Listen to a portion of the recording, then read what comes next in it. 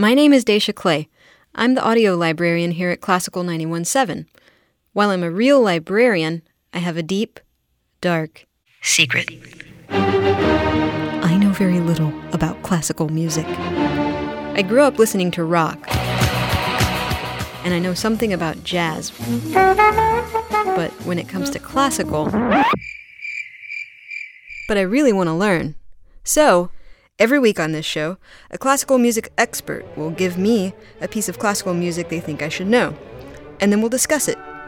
Come learn with me in the classical classroom.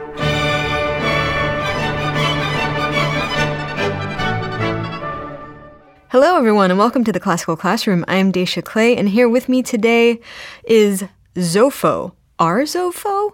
I'm not sure how to say that, actually. ZOFO is a piano four-hands duo comprised of pianists Eva-Maria Zimmerman and Keisuke Nakagoshi, and I hope I did not mess up your name. They've been playing together since 2009, and we'll get to some of this information in a bit, so be patient. Eva is from Switzerland. She plays solo recitals as well as concertos and major symphonies. She graduated from the Conservatory of Geneva. She's also a faculty member at the University of San Francisco, where she teaches music. Keisuke began studying piano at the age of 10 in Japan and came to the U.S. when he was 18. He studied at the San Francisco Conservatory of Music. He studied with people like Emanuel Ax and has collaborated with people like Michael Tilson Thomas. He's currently pianist in residence at the San Francisco Conservatory of Music and the Opera Parallel. Am I saying that correctly? That's right, yeah. Oh, woo! I did it. So welcome to the program, you guys. Thank you. Thanks for having us. And you're currently in San Francisco right now. Yes. But through the magic of technology, you're here with me. It's amazing. So I'm hoping that today you can teach me a little bit about piano four-hands. But before we get to that, I'm hoping you can explain what the name ZOFO means. ZOFO is actually an abbreviation of 20-finger orchestra. We turned 20 into the letters Z and O instead of 2 and O. So, and then finger orchestra, so ZOFO. Cool. Is that another name for piano four-hands that's commonly used, or did you just like the sound of it? No, we came up with 20-finger orchestra and then abbreviated it. It's a really good description when you listen to the music. So what is piano four-hands, and why is it not called piano for four-hands? It sounds like, a piano with four hands, but that's not what it is, of course. And pieces might be written for piano four hands, but we play piano four hands. That's just the term. And it means that we both sit on one long bench in front of one either upright or grand piano. And so we share the bench, we share the keyboard, we share the pedals. There's usually one person playing more the higher range of the piano and the other plays the lower range. And we switch off, so it's not always the same person playing the higher range, and vice versa. I see. Yeah, because when you watch these performances, it's interesting. I watched some of your YouTube videos, and I mean, you're right next to each other, and I thought that's got to be an incredible amount of teamwork and sort of intimate. You both were sort of moving as one. You know, as you sort of sway to the music, you were both doing the same swaying. You almost looked like one body playing this music. You have to, because you share the keyboard, and I think one piano forehand is always about how not to bump each other. Yeah, does that happen? Do you have you ever been... it happens quite often during rehearsals or sometimes during performances. That's when we smile, and then people say, "Oh, you had so much fun when you played. You smiled." And then we're like, "Oh, that's when we messed up."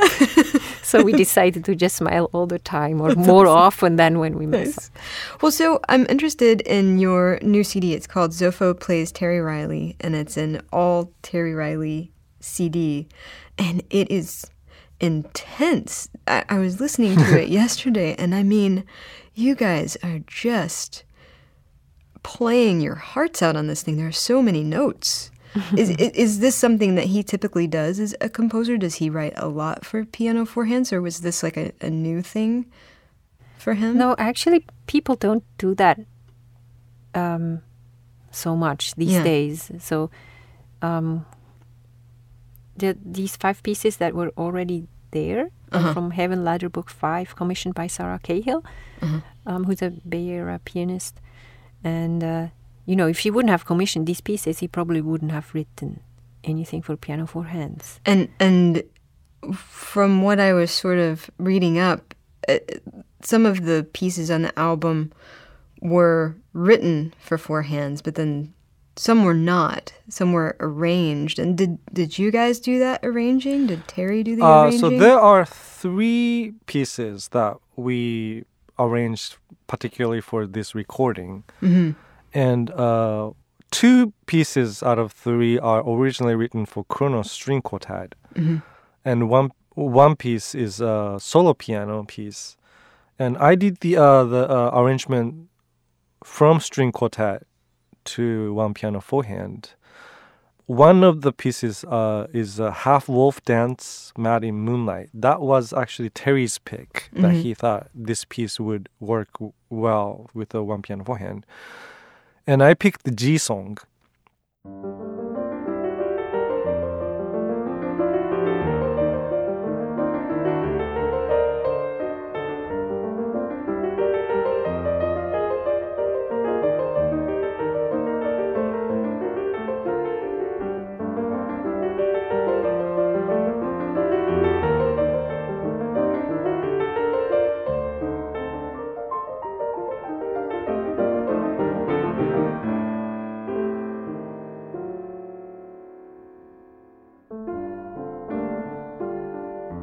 How did this style of playing come about? It's very unique. It's, if it were me and I wanted to play with another pianist, I'd just go, oh, well, let's get 2 pianos.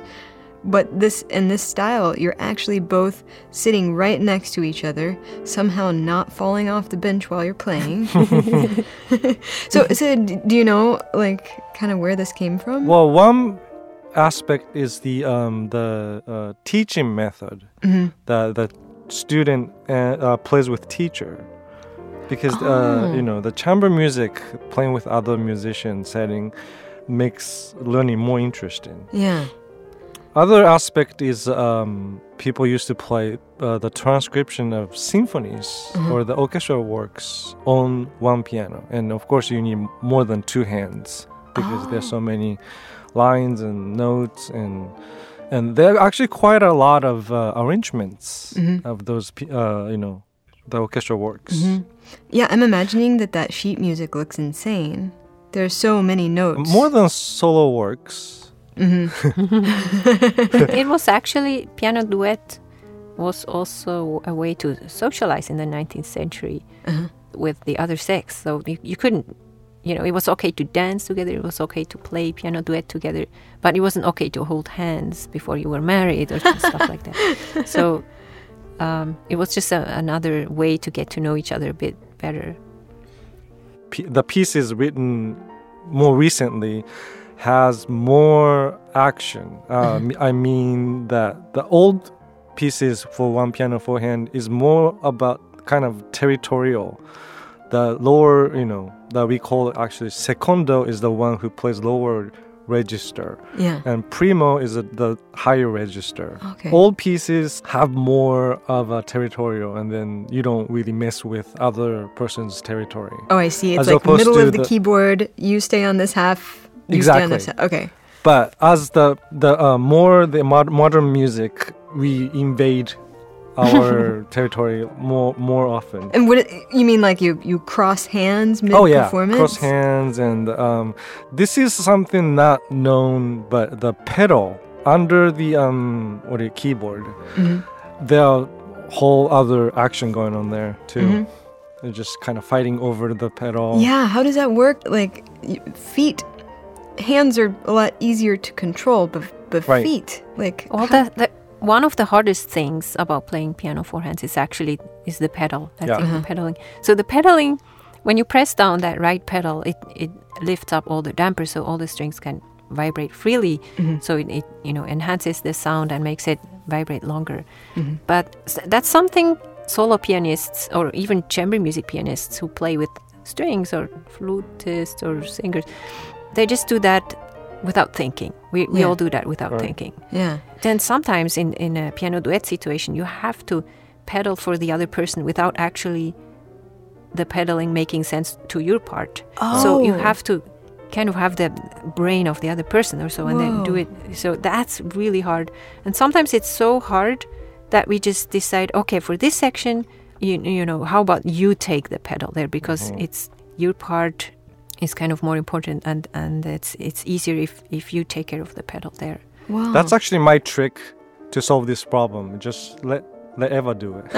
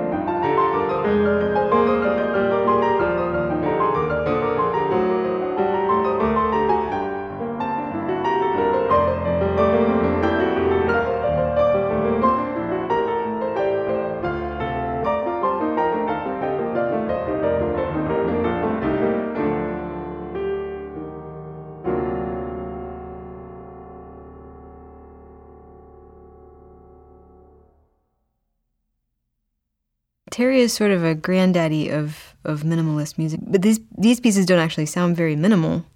No, not at all. Right. Yeah. You seem to be really drawn to contemporary, very like sort of now and with it sounding classical pieces.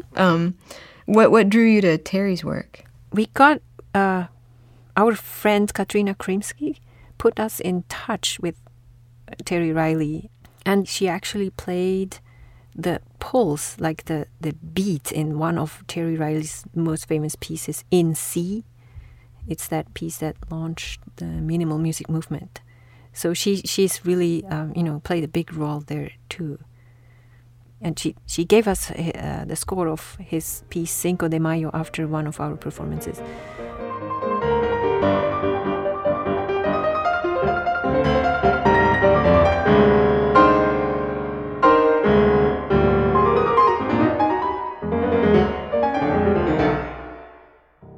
And then we sent a performance recording of that piece to Terry, and after that he just sent us all his other music and said, please play it. Like Eva said, we started off from Cinco de Mayo. Yeah. And we both really liked the piece. And if you like the piece by this composer, then, of course you want to know more and more. And and we hit the wall when we played the last piece of 5 sets. And, there has to be more. And we arranged 3 more pieces by him. And then we were really lucky to have him write a piece for us. This piece is called Praying Mantis Rag.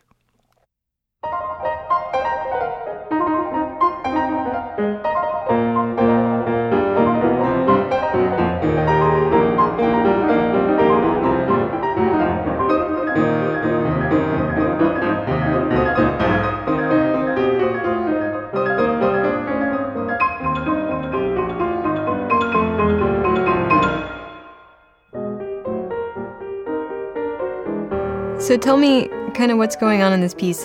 What I can understand the rag aspect of it. It's got that sort of ragtime sound. What's the praying mantis part? Oh, we have no clue.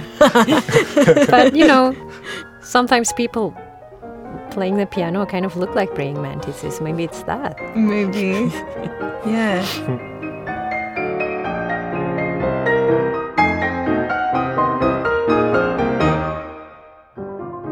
It sounds like there's kind of like a showy sort of performative element to piano 4 hands. It sounds like you're sort of doing a dance. Yeah. In addition to playing. I think it's very physical. Yeah. I often compare it with figure skating. You don't have much room. Yeah. But you can still make something elegant out of it. Yeah, and do you guys sort of play up that element of it where you, when you're doing shows, do you do crazy tricks where one person stands up over the other? Most of the time, actually, music does it without thinking like, oh, we have to like raise arm like high or, you know, like just thinking about the choreography. But if you think about the music and how we should play it without bumping into each other, it just naturally does it. Yeah, I think we both agree that the music comes first, and then we find movements that serve the music and make more sense. And it's not like we want to do a show or so. Oh, okay, I see. Yeah. So it just kind of organically happens that Right. you're doing these different sort of moves and okay.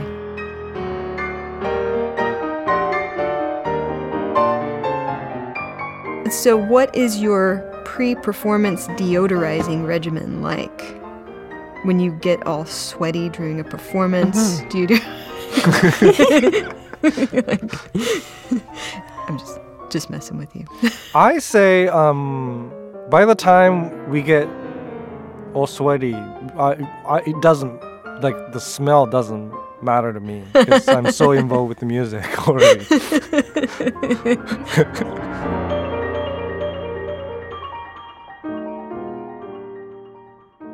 What are your shared or respective favorite pieces on this album? I love Etude from Old Country, the first track. Oh, okay. Oh, yeah. That was really cool. Yeah.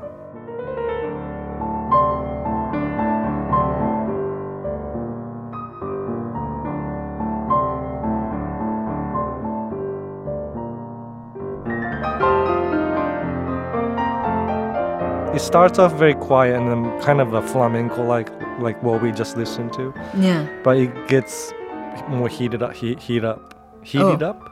Yeah. Yeah.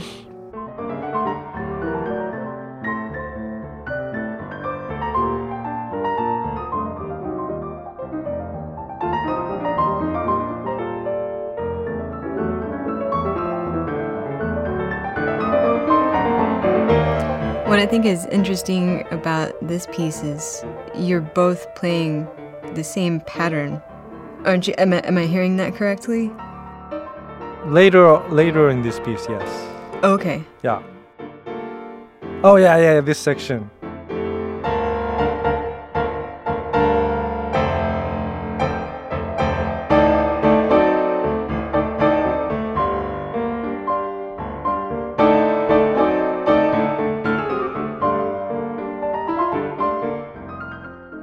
Oh, that is so cool.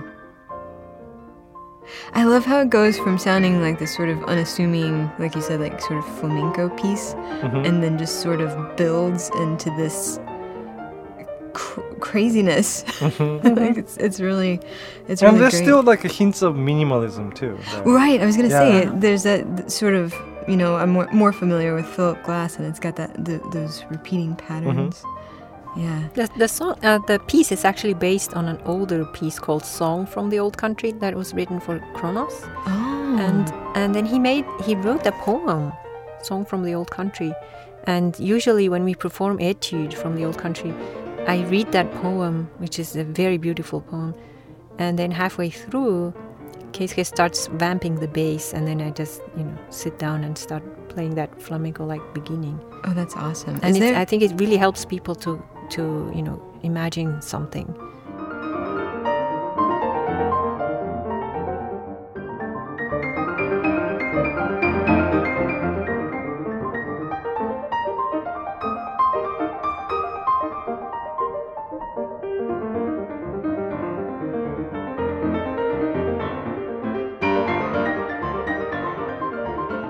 So who turns the pages? Oh, whoever has available hand.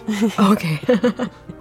Do you guys kind of work that out in your rehearsals ahead of time? Yeah. Because it seems like that's a really important part of playing any piano piece, is having that page turner there and having them do it in time. I personally don't like having page turner, like another person sitting right behind me, like whole time performing it. And if it's two people playing at one keyboard, there must be a one hand available to turn page, without having somebody sitting right behind us whole time. Mm-hmm. And Keisuke would go out of his way and, copy the whole score again so that the page layout is different, just so that our page turns, make more sense. Or yeah. So that's a well, the whole the page turn is definitely one of the big, what is it? The motion. Uh-huh.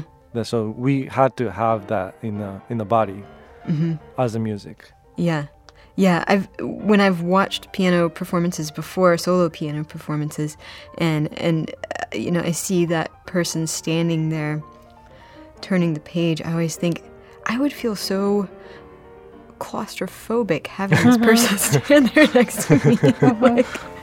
Well, and also you have to have such trust that person is actually reading and keeping up with the music and keeping up with your performance. Yeah, so, exactly. So, I've had horrible experiences with page turners in other chamber music concerts where the page turner was so nervous that all I had to think was about the page turner, and I couldn't focus on the music, and I just tried, to calm that page turner down. And then, they would turn 2 pages at once or not see the repeat or... So, and I don't like to be a page turner myself because I'm always afraid I would mess up everything. Right. It seems like it's got to be an enormous amount of pressure because Yes. It's all on you. If you screw it up, you've screwed up this artist's performance completely. So it sounds like this is sort of a benefit of piano four hands, is that you've got 2 people playing the same piece of music, both occasionally with a free hand to turn the page. Yeah. Right. Mm-hmm. And who are actually involved in playing the piece. Yeah. Right. Yeah.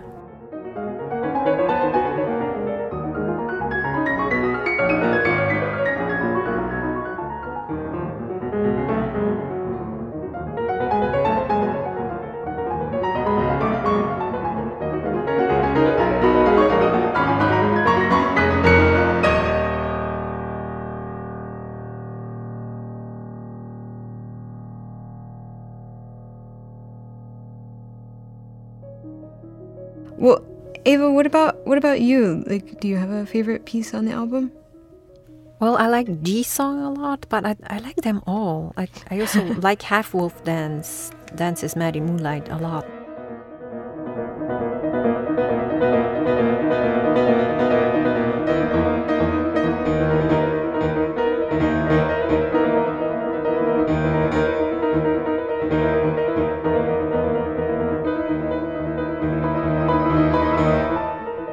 There's so much like gamelan, madness in it. And I spent my early childhood in Indonesia and actually on the island Tarakan, but a lot of times, when there was a vacation, we would go to Bali, and that's when it was not at all touristy yet. So I kind of grew up almost more with gamelan music than classical music. Really? So it just reminds me of those, full moon nights there and all the dances and the mysteriousness of, for me as a child, just seeing all these costumes and the makeup and everything in the open night, in the warm air. It kind of evokes that feel.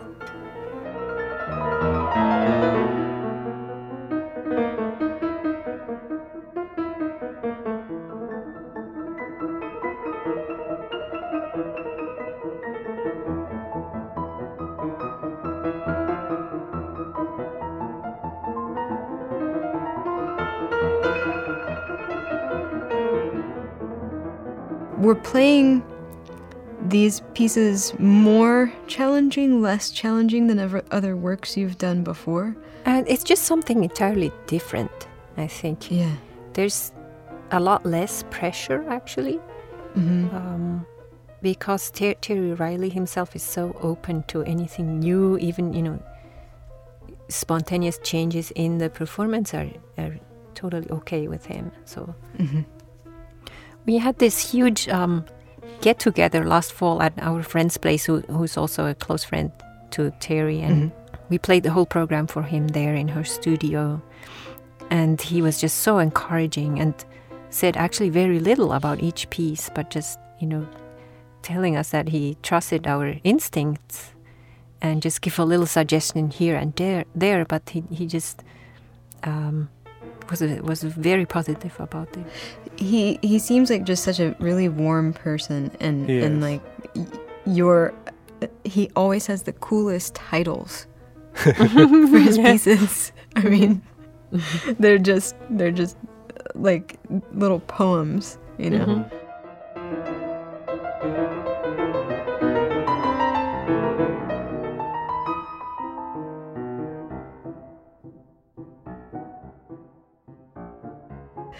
Eva-Maria Zimmerman and Keisuke Nakagoshi, thank you so much for being on the show. This was a really interesting discussion. I have learned a lot about piano four hands and Terry Riley, and I can't wait to listen to more of your music. Thank you. Thanks very much for having us.